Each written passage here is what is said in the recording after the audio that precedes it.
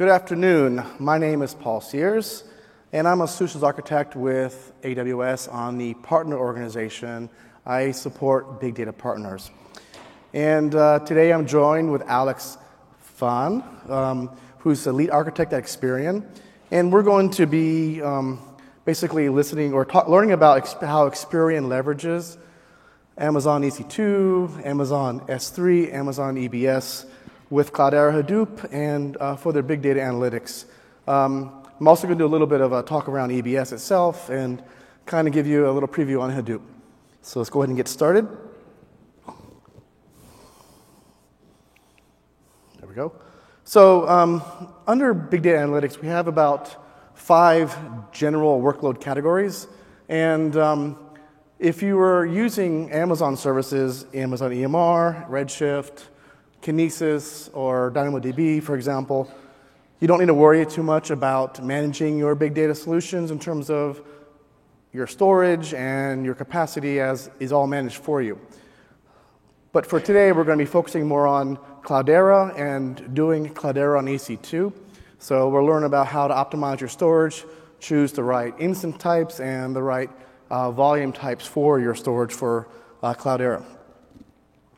So back in when Hadoop was first came around, the idea was that we had a lot of expensive network storage and a very expensive direct attach storage either via SANs and a lot of expensive servers. So in order to do big data where storage was expensive, Hadoop was designed with a file system in mind that leveraged commodity hardware, commodity disks. So it was very inexpensive.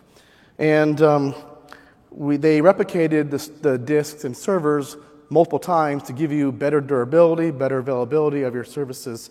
But when we look in the cloud, it actually all changes because with EBS being durable and persistent, we can take some advantages that we didn't have before. So we have basically network attached storage, but allows you to decouple your compute from the storage, allows you to scale each component as needed for your big data solution and optimize your costs while you're doing it. We also offer an instance store, which is ephemeral storage for certain use cases as well.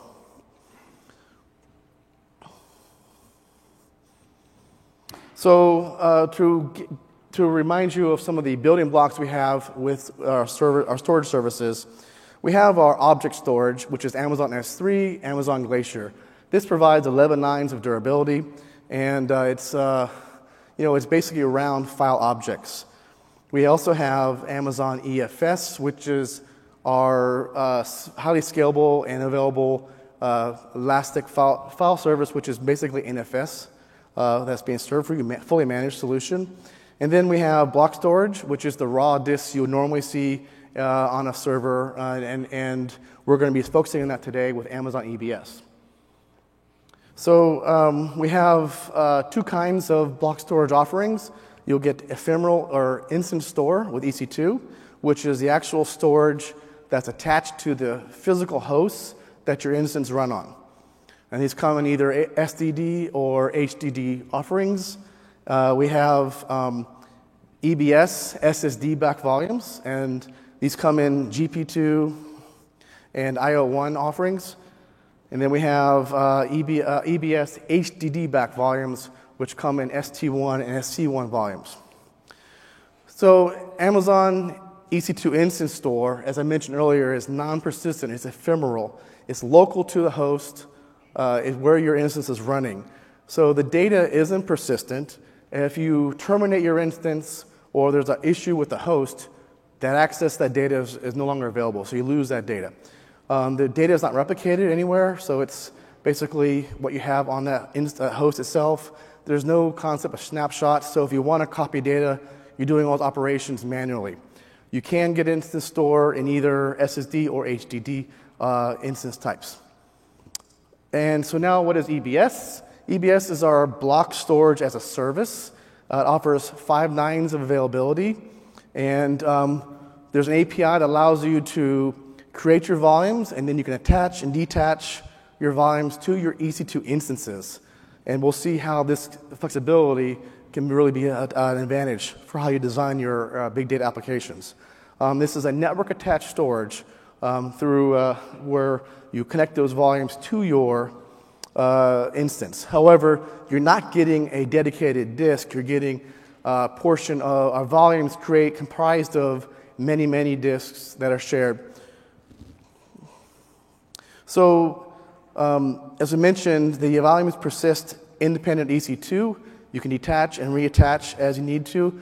You can separate your compute from your storage. So if you're using ephemeral storage, instance stores, you're very limited in how you can scale your storage. There's a finite capacity on those instance sizes. And if you want to add more storage, you need to add more instances. With EBS, you can actually just scale appropriately. You can add more volumes and attach them to your instance as you need to. You can attach and detach between instances within an availability zone, so you actually can take an instance down or detach your volumes, shut an instance down, make a new one, and reattach your volumes. This allows you to play around, experiment, allows you to right-size the instance for your needs. So if you need more compute, you can change your instance size and then reattach your volumes. And it's shown here basically how you reattach from one to another. And it really is that simple. So we have many offerings of volumes. How do you really choose, make the right decision what you're going to use? So in general, my animation is gone. So in general, GP2 is the volume that's our general purpose. It works for most use cases. It supports random I/O. It works well with sequential I/O. It's the general volume. So if you really don't care what volume you want to use, GP2 is a good choice. If you have a need for a dedicated, consistent latency and higher IOPS, then you can use IO1, and this will give you a higher consistent latency and up to a lot higher IOPS. If you really need an extreme amount of IOPS, you can use I instances, i3 for example, which have NVMe SSDs, and you can get to 3 million IOPS. But again, that's going to be ephemeral or temporary storage. It won't be anything permanent. If you're looking at throughput and costs are a consideration, then you can use our HDD volumes, which will be like SC1 or ST1. SC1 is a little lower throughput than our ST1 volumes, and so you can balance your costs and performance with that. And then we also have a instance store, ephemeral type with a D2 as well. So EBS also offers encryption, and this it's actually very simple to use. You just enable it when you're creating your volume. It's that simple to do. You can encrypt you can actually attach both encrypted and decrypted volumes to any of your instances as you need, and there's no performance impact at all using encryption for this. And when you make snapshots of these volumes, they're also encrypted as well.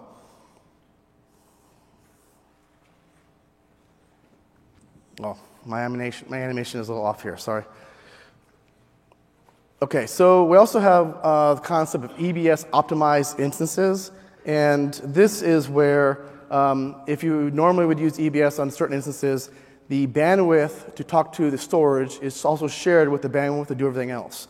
So it's a shared bandwidth. In this example here, C32X large has 125 megabits of bandwidth that's shared between EBS and your other services, like your other network services. S3, other instances, the databases and such. So when you have an optimized instance, for example, you can actually dedicate, or in this case, you can enable EBS optimized, and it gives you a dedicated set of bandwidth for your storage that is separate from the rest of your network. So you get better performance, better throughput without sharing that bandwidth with other network services. So it's an EBS optimized is now enabled by default on most of our newer instance types, such as the C4 and C5 instance family. And also, when it's enabled by default, there's no additional cost. You just get it. There are some instances where it's not enabled by default, but you can enable it, and there's a little bit of extra cost for that, but you do get dedicated bandwidth in those situations. There are also some instance types that do not support it right now, such as a C3 8x large. And my animation again. Okay, so we're going to get into a little bit of Hadoop here. This is kind of giving you a background for what we're going to be learning with experience with big data analytics. And Hadoop uses an HDFS file system that is very sequential I/O based. It does read and write to sequential in 64 megabytes or larger blocks. It doesn't do any random I/O in terms of the actual file system itself.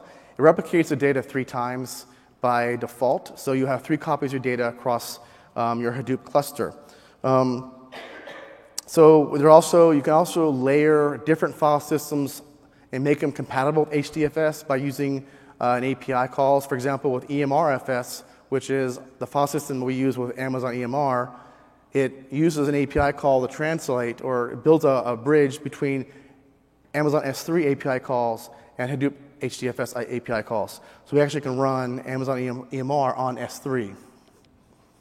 So with Amazon S3, HDFS might be a good choice to run on S3, and there's some advantages with that. For example, you can scale out horizontally without any data distribution. You can just keep growing your data and keep growing your clusters without having to do anything because the data is all available automatically for you.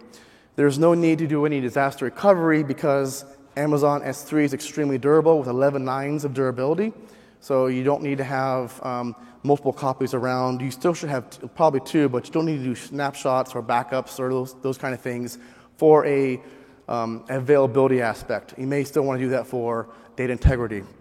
And you also can use transient clusters now if you're using S3, so you can actually have clusters that you run only when you want to do your analysis or run your jobs, and then you can turn them off, and your data is still available in Amazon S3 for other applications or consumers. But there are some disadvantages as well. Amazon S3, it doesn't support immediate consistency, so you have some consistency issues. For example, if you do a rename operation on HDFS, you're renaming the actual data structure, the node name inside HDFS, and it happens in place. With Amazon S3, it's going to be a copy command. It's going to copy the data from one file to another to do the rename, so it's eventually consistent. There are some mechanisms in place to address this. The latest Apache Hadoop previews and support of S3 and S3A, S3 Guard kind of address some of these consistency issues. Amazon EMRFS will use DynamoDB in the back end to do metadata, keep track of metadata so they can keep track of consistency issues for you. Security has various amounts of support right now. It's getting better all the time. And there may be some compatibility issues with some certain distributions or certain engines that you might be using. So when should you use HDFS on EBS? Really comes down to when you want really high IOPS and high performance. So EBS is going to be much more performant for your storage than using Amazon S3. If you have long-running clusters, for example, if you're running a MapR distribution, you're running a MapRFS, and you have a global namespace, those clusters are always going to run. So in that case, running on EBS makes a lot of sense. If you're doing your own distribution, like we're discussing Cloudera here, or Hortonworks, or MapR, then you would probably want to use HDFS on EBS. So if you're using HDFS on EBS, you can actually optimize your choice of storage depending on the nature of your cluster and how you're handling your jobs and how you're processing things. So you have a choice of Amazon EC2 Instance Store, which is the ephemeral storage, and a D2 instance can get about 3 gigabytes a second of throughput overall, but your limitation is really more the network and compute than it is going to be the actual instance storage size. So it's very common that you need to scale your compute higher to get the throughput. So in this case, Amazon EBS ST1 volumes are a really good choice for Hadoop clusters because of the sequential I/O and the throughput up to 500 megabytes per second with burst, and the baseline of 40 megabytes works very well for Hadoop workloads. Recommending that you use at least 2 terabyte volume sizes to get the most out of your buckets and your burst performance. And also because Amazon EBS replicates automatically within the availability zone, you can reduce your replication factor on Hadoop from 3 to 2. 3 is the default, and you can actually save some storage costs as well because you don't need to have the extra data around for that durability.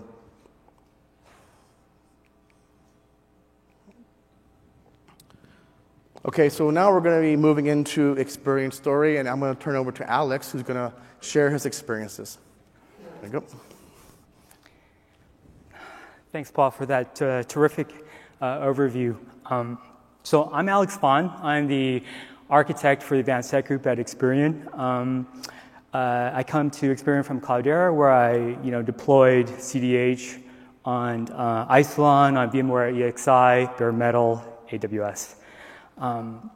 So to give you some context of what we're doing at Experian, we have a large legacy infrastructure, DB2, mainframe, lots of data, a mountain of data, and what we've done is we've built an analytical platform to sort of prove out the migration into the cloud. That's the analytical sandbox that I'll be talking about. It's basically a hybrid cloud platform, and in its long-term future, it'll be integrating batch and real-time data. We've done this for about a year only, a little over a year.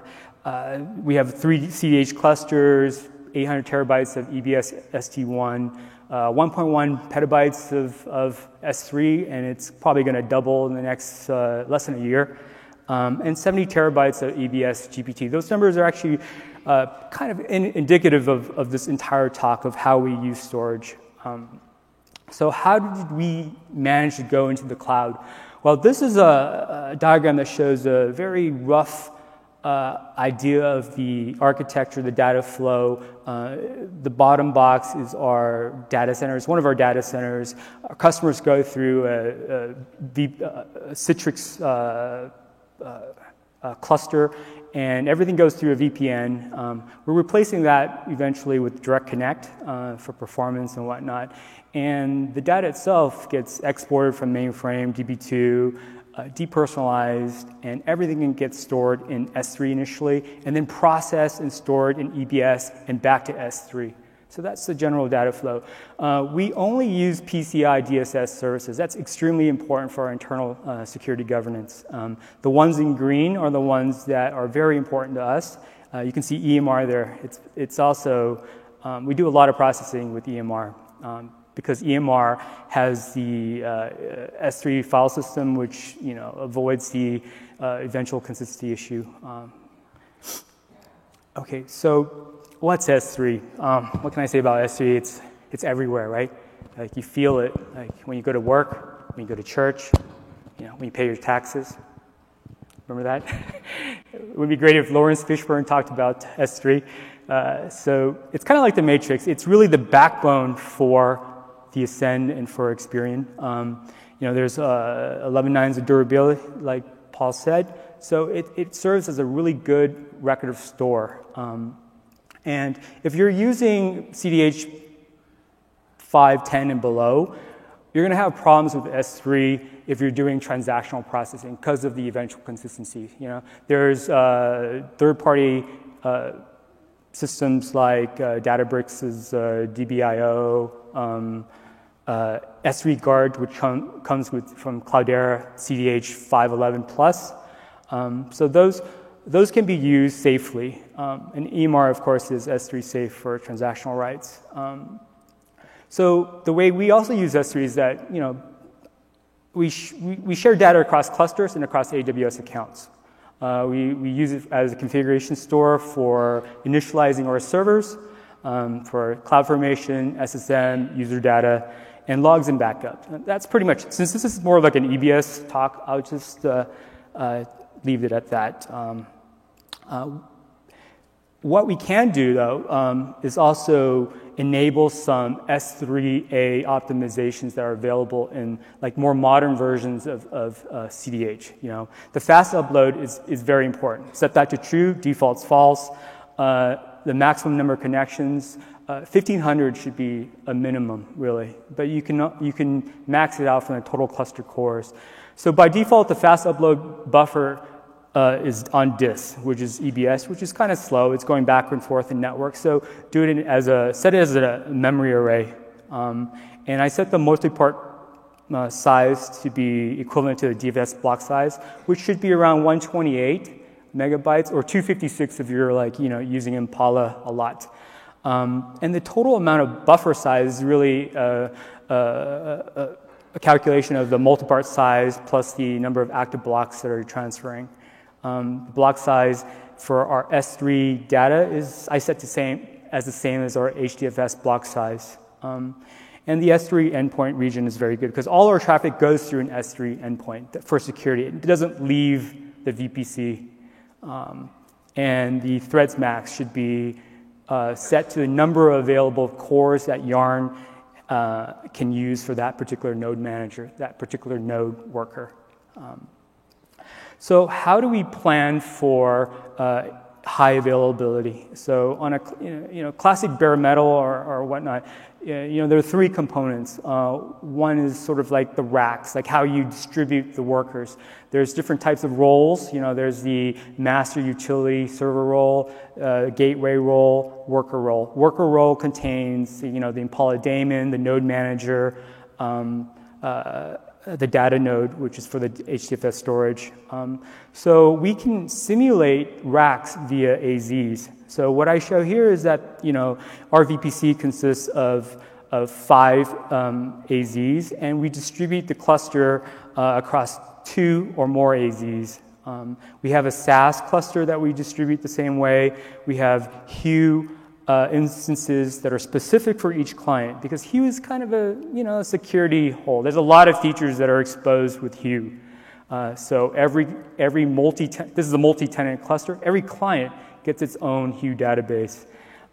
We have RStudio across multiple zones and a Tableau servers as well. Another major component of high availability for Cloudera, for Hadoop in general, is the metadata. That's where Cloudera Manager keeps its data. That's where the Hive metastore is. So your backing database really should be a cluster of some sort. We use RDS. RDS is we deploy in a highly available production layout, daily snapshots, whatnot. So with AZs, we have the ability to have rack awareness and placement groups. So just to get into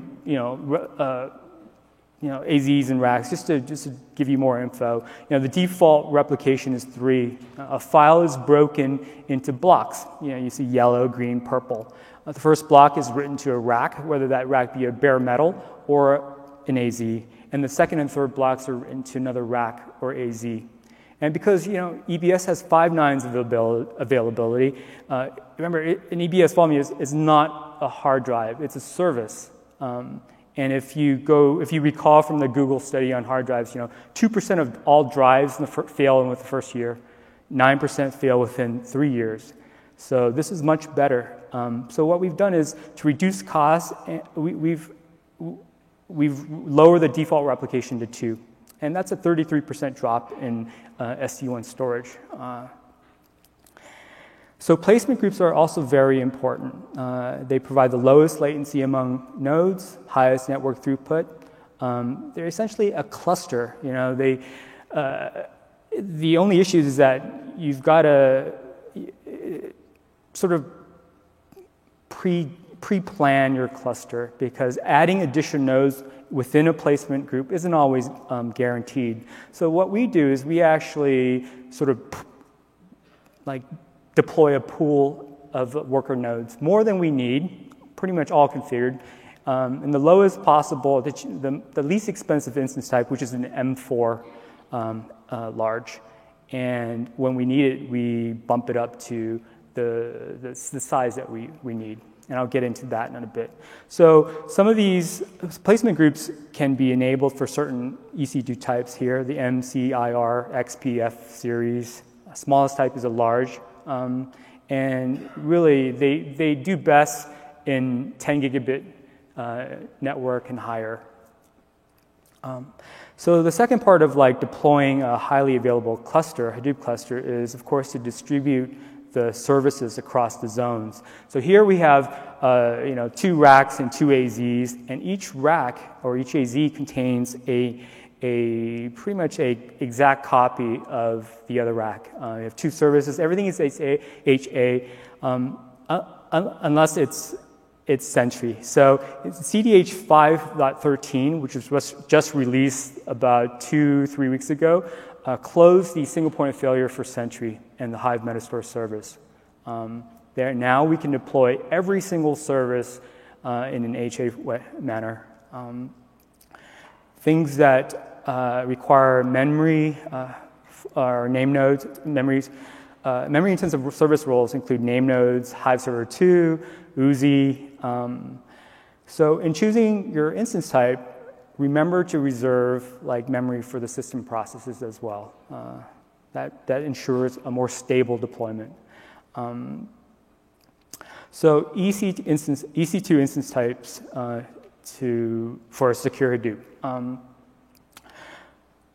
In choosing the particular instance types, I go through 4 different parameters: storage, network, whether it's network optimizable, the total memory, and the memory to vCore or core ratio.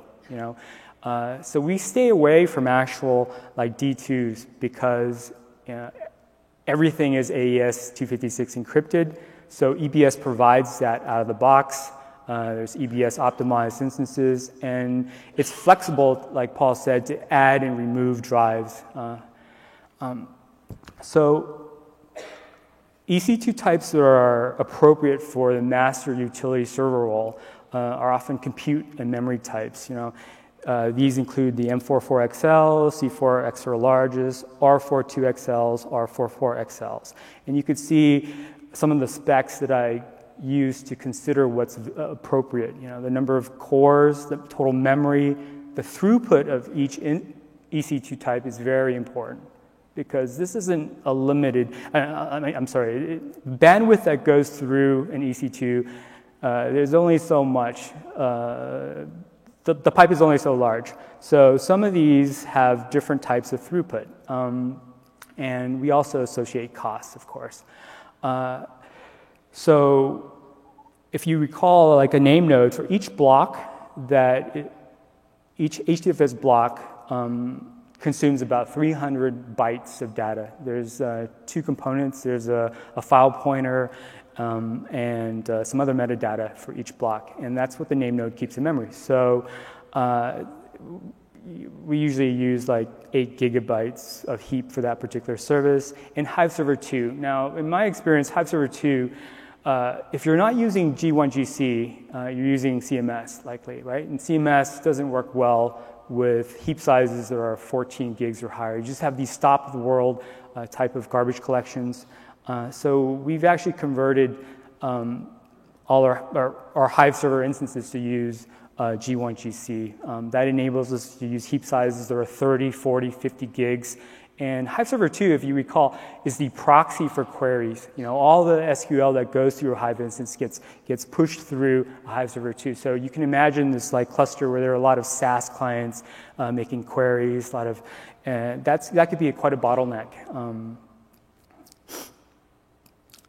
So what do I mean by memory core ratio? So let's say, for this instance, we want to use an M410XL as a worker node versus an R48XL, right? So you see the memory; they're comparable. The ratio for the number of amount of memory to core, reserving 2 cores for the system would be 4 gigabytes per core for the M410XL, and 7.8 gigabytes per core for the R48XL. And in sort of configuring the Spark Yarn executor parameters, it's recommended that if you don't really understand your workload, you use 3 to 5 cores per executor. That would amount to about 12, 16, and 20 gigabytes per executor. And that's actually too small for our type of workload, large, big data type of workloads, like things like HTO, any sort of analysis, machine learning requires. It's much better to use fewer executors with much larger memory. So in R4 8XL, R4 4XL, R4 16XL, those memory to core ratios are linear. In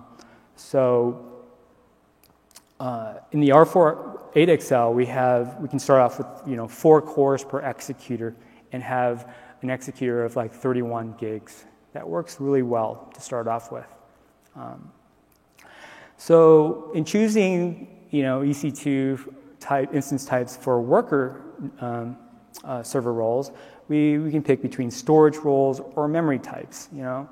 Storage roles are the D2s. Now here really the D2 8XLs in our experience are the only storage optimized EC2 types that we would consider. It's the only one that has 10 gigabit Ethernet.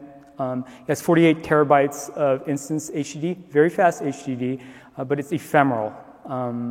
So it's not those drives aren't encrypted. Now, if you're using Cloudera Navigator or NavEncrypt, you can use NavEncrypt to LUX encrypt every single one of these volumes. So that's 48 volumes that need to be LUX encrypted, and Cloudera Navigator NavEncrypt actually sort of automates that. There's a ZTAB file under etc that handles the mounting and decryption of these block devices when the server when the server restarts.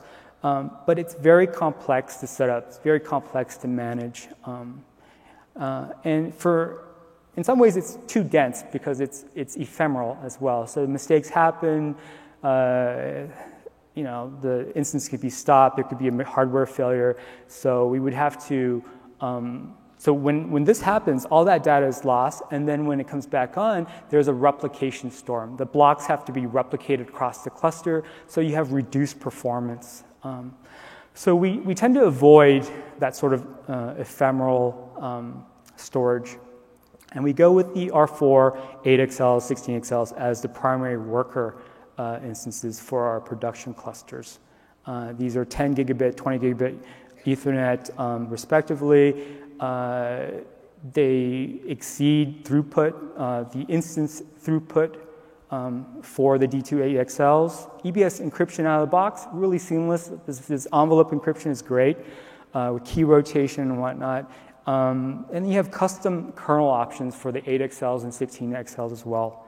And like I said before, great memory to vCore ratio and very flexible storage strategy. What do I mean by that? So as we grow this out, we often need more compute than storage. So we may attach just 2 ST1 volumes as HDFS, and then just later on attach 2 more. And I'll show you why we use those numbers in a second. So if you're ever wondering how, what resources are consumed by Cloudera Manager, you can go to the Host tab and click Resources, and you can see what Cloudera Manager thinks the resources are needed for that particular server role. It really is a function of the service roles that you deployed on that particular EC2. So that's a good way to check things. So the talks really come down to really like R4 instances and EBS ST1 for workers. So here I'm trying to match the volume bursting baseline throughput with the instance type, because only so much information can flow through an EC2. If you have, for instance, 2 terabyte ST1s, you're going to get the full 500 megabytes per second of bursts. But only 2 of those drives active drives will consume like the entire throughput for that EC2. And so really, the way we size our disks is a function of both complexity and ease of maintenance, but also of capacity. How often are we going to deploy a 50-node cluster where every worker, has only 4 terabytes of SD1 storage? Unlikely. So instead of, say, 22 terabyte drives, we will use 4 10 terabyte drives for an R416XL or 2 for an R48XL. And I threw on the D28XL there for comparison. So you see the max throughput for each one. R416XLs are 20 gigabit Ethernet, so that's a function of the network. Everything is pretty much a function of network. And having fewer large SD1 volumes has a benefit for EBS affinity. Like I said, I've worked with VMware EXI before, and it just came as a sort of a precognition that would be a good idea. And the EBS team basically said, fewer large drives, much better than, it's also much better for maintenance, right? Who wants to deploy, for a petabyte cluster, that would be, 500 volumes? So like I said, with the R48XLs and 16XLs, we can do some low-level tuning. There's C-states. C-states are an idle power-saving feature for most current Intel kernels. And for an R416XL, we have 5 C-states, 0, 1, 3, 6, and 7. You can actually cat that on the CIFS to see to verify. And what I've shown there is that for C-state 0, there's 0, of course, 0 microseconds of latency, 2 for C1, 10 for C3, 40 for C6. And C6 seems to be the default idle state. And I'll show you how we can tune that. So under etc boot grub config, you can set Intel idle max C-state to equal 1. This means that the kernel will keep the core at C-state 1 and no higher. As you can see from the left screen, the default is C6. 95% of all the cores are on this idling system is in C-state 6. When you set that state, 95% will be stuck in C-state 1, which is, how does that pertain to performance or EBS performance? So in writing like a 1 gigabyte file to SD1, we're using the same R416XL, same SD1 drive, complete system idle. Like this is not a node that's being worked on. But default, default C6 state, it takes 2.3728 seconds, And if we set that idle, it'll write it in 2.287 seconds, which is a p-value of 0.002, which is significant. So there is some performance improvement. Now, some of this stuff is very low level, and the reason why we do this is because as an enterprise, we can't really use the AWS AMI, and that is something, if you can get away with it, you should look into. A lot of this stuff is already baked into that AMI. So another thing we could do is set the read-ahead buffer. Now this read-ahead buffer, the read-ahead buffer allows us to write sequential workloads, have better disk performance and throughput on sequential workloads. It's very important that you verify that your workload is sequential and that you're writing large files, because changing this from default will actually negatively impact your performance otherwise. So the recommended RAA buffer is 1 megabyte. So you would set RAA to 2048 KB and times 2048 bytes times the 512 byte sector equals 1 megabyte. So I've actually changed this to 8192 for our R416XLs, and it's something you can play with, and it's very good that when you make these changes, you really should just test it, and it's very workload dependent. So that's very much an Experian setting. But in general, for sequential I/O, a 1 megabyte RA should be sufficient. We also changed it to deadline, the deadline I/O schedule. By default, it's CFQ. And there's a lot of things you could do with CFQ, but intuition tells me Deadline is better, mainly because it prioritizes reads over writes. Reads tend to block. It batches I/O, and latency is important for us. So I use FIO to benchmark EBS performance. Here's an example of a file. It's very easy to use. This writes a 1 gigabyte file, and I use this to test some settings that I'll show you in a second. So how does a 410 terabyte SD1 on a R416XL, how does it perform? So if we set the file job to run 4 reads versus 4 writes, you can see the aggregate throughput for each one. The 1783 is actually very important because that shows you that it maxes out the EC2 throughput. But really, often the workload is mixed. You get mixed reads and mixed writes. So you can set the file config to do that, where 2 disks are writing, 2 disks are reading, and you can see the throughput there. It seems like, the aggregate throughput is much higher, like, 700 times 1500. Plus 1500 is like 2000, but the entire workload takes longer to run by about a couple hundred milliseconds. That goes to show you that we actually never, that's a really important point. We don't exceed the EC2 throughput no matter what. Like I could put 10 terabyte SD1s here on this particular EC2, and we wouldn't get more than 1700 megabytes per second. Okay. So we also use a hybrid EBS layout. Now this is very different than, say, bare metal, where in bare metal we have one disk and it holds HDFS, it holds Yarn local data, Hive local data, Impala local data. So what I did here was we have a GP2 boot volume encrypted. We have a data volume that's GP2 where we add the Zookeeper data. We separate Zookeeper logs from Zookeeper data, so we're basically bifurcating that flow for max performance of Zookeeper. Yarn local data is kept on the SSD GP2 volume, Hive local data as well, and the Cloudera Manager hosts and service data. Those used to be in a database, if you recall, but now they're just written to log files directly on disk. So those are those are random read-write workloads. So they go well with SD1.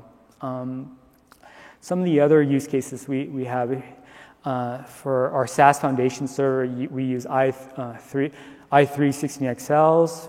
With ephemeral storage, that's the recommended. Using ephemeral storage is recommended by SAS. So we use LVM and stripe those 2 terabyte drives to make one 16 terabyte workspace, SAS workspace, for ephemeral SAS data. And SD1 drives for SAS data, for the persistent data. Okay. So how does SD1 work with, like I said, SD1 should be matched. So you should use the EBS storage types that match your particular workload. Here, files, I show performance or throughput of certain file sizes on SD1. So you can use DD or you can use file, and they both give similar results. So for writing 1 KB size files, the bandwidth is like 2 to 10 megabytes per second, where a Hadoop workload is 64 megabytes or higher. And once you hit around 16, you can realize the full potential of the SD1 drive. And there we're exceeding the 400 megabytes per second because we're basically using some of the burst rates. So is my assumption correct for like splitting or putting the Yarn local data onto GP2? Well, if you look at the Yarn local data files, on one particular node that I just picked out at random, you can see that So the yarn node manager.localsdir is the parameter in Hadoop that specifies where yarn keeps its local data, non-HDFS data. And there are 3 directories in there: file cache, user cache, and the NM private one. So you can see the sizes, the size range for the files, and the number of files. So if the user cache contains, tens of thousands of small files. So it does make sense to put this type of data onto GP2 and not ST1. And the added benefit is actually, if you're using HDFS encryption like us, we can just LUKS encrypt that entire GP2 200 gigabyte volume instead of the 10 terabyte ST volume, because this data really should be encrypted as well. And because if you were to LUKS encrypt the ST1 volume, you're adding, LUKS encryption over EBS encryption plus the HDFS encryption on itself, and that's kind of a low-performing recipe. So here's an example of a script that I used to just GPT partition and align these large EBS drives. So this is an excerpt from a larger script. There's no warranty on it, so use it as you may. The important point here is that when you're deploying a cluster, you can specify the location of HDFS, Yarn, Impala. Just don't put them under the same directory.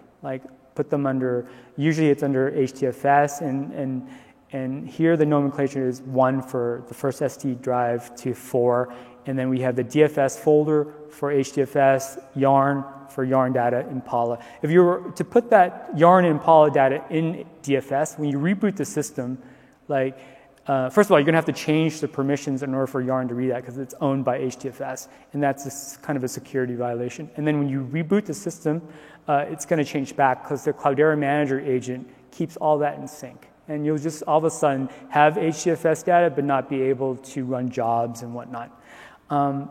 And of course, anything over 2 terabytes has to be GPT partitioned. Align it on the 2048 byte, okay? So improperly, so these are virtual drives. If you're not aligning the volumes, then you'll have lower disk performance, okay? And with this script, I just automatically detect and partition and set the FS tab just automatically. This should be run as user data. This could be pulled as part of a Cloud-init script. In fact, I actually configure everything, well, as much as I can by convention, because it's just easier that way. What do I mean by that? For instance, we have one Etsy FS tab that governs all these instances, whether it's an RCO server or a worker node or a master node or a SaaS Foundation server or gateway. And it's just the way I label it that you can sort of utilize. And we'll get into that a bit. So putting it all together, I have a sort of it's non-scientific. There's no, it was hard to get the data, but we have an old cluster that runs RHEL6. There's no hybrid ST1 GPT layout. There's no kernel C-state tuning. You still use a CMS garbage collector. And we have a more modern Red Hat 7. So you need a 3.10 kernel or higher. We use a hybrid ST1 GP2 layout. We've got C-state tuning. We use G1GC. And, even though, actually I left this out, but System B actually is a smaller instance type, but that's not really all that important because, like I said, R4 4XLs, 8XLs, 16XLs, they scale linearly. As long as when you run the jobs, you keep the number of executors the same, it should run about the same. Networking is a bit slower, though. System B actually runs 2 to 3 times faster, and garbage collection occurs much less.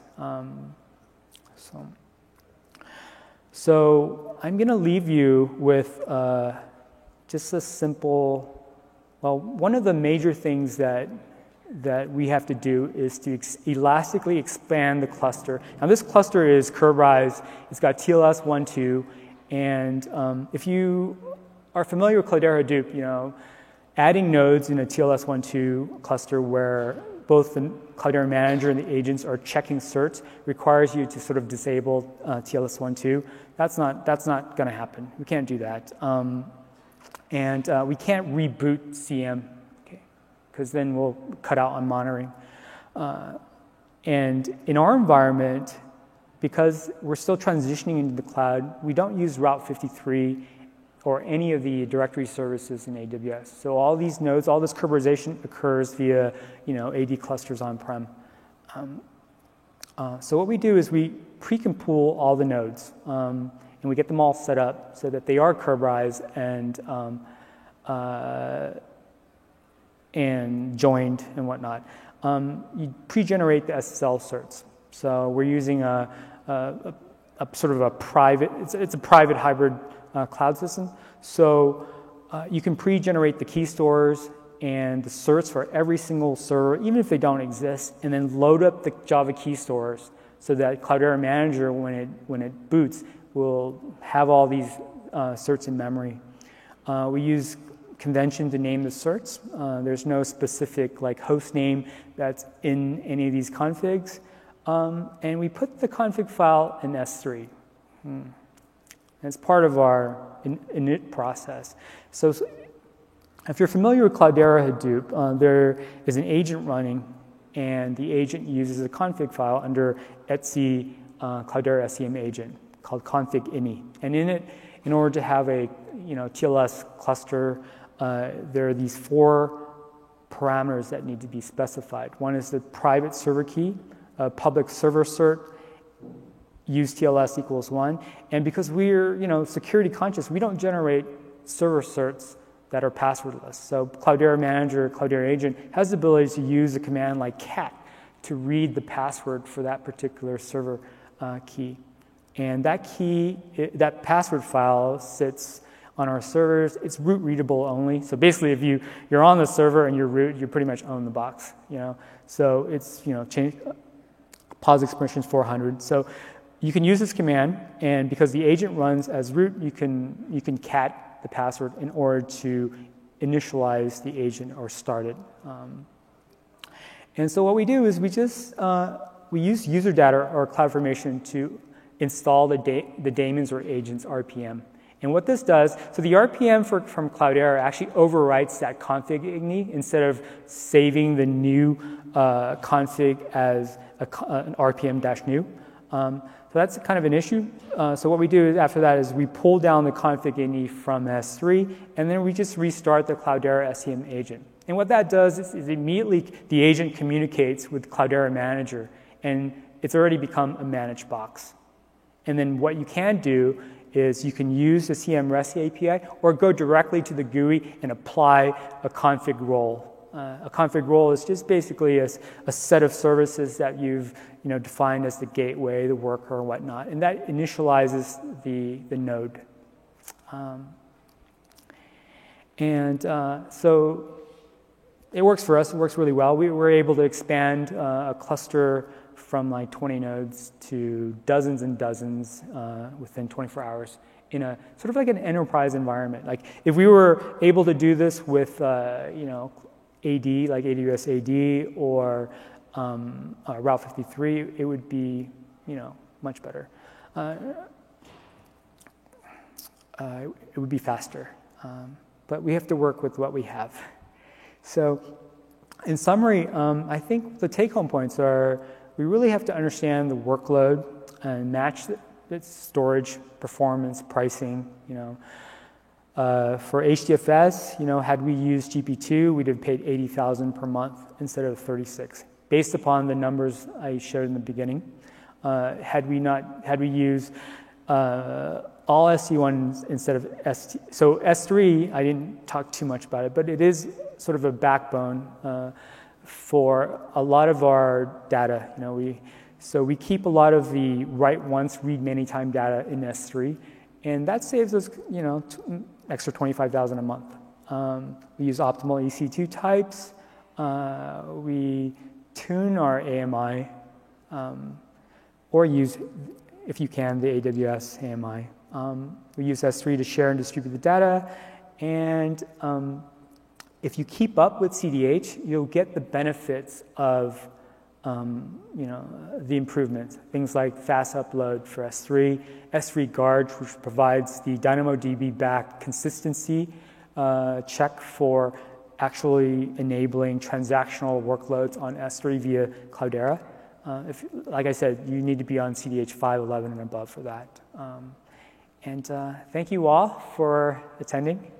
I hope this was helpful.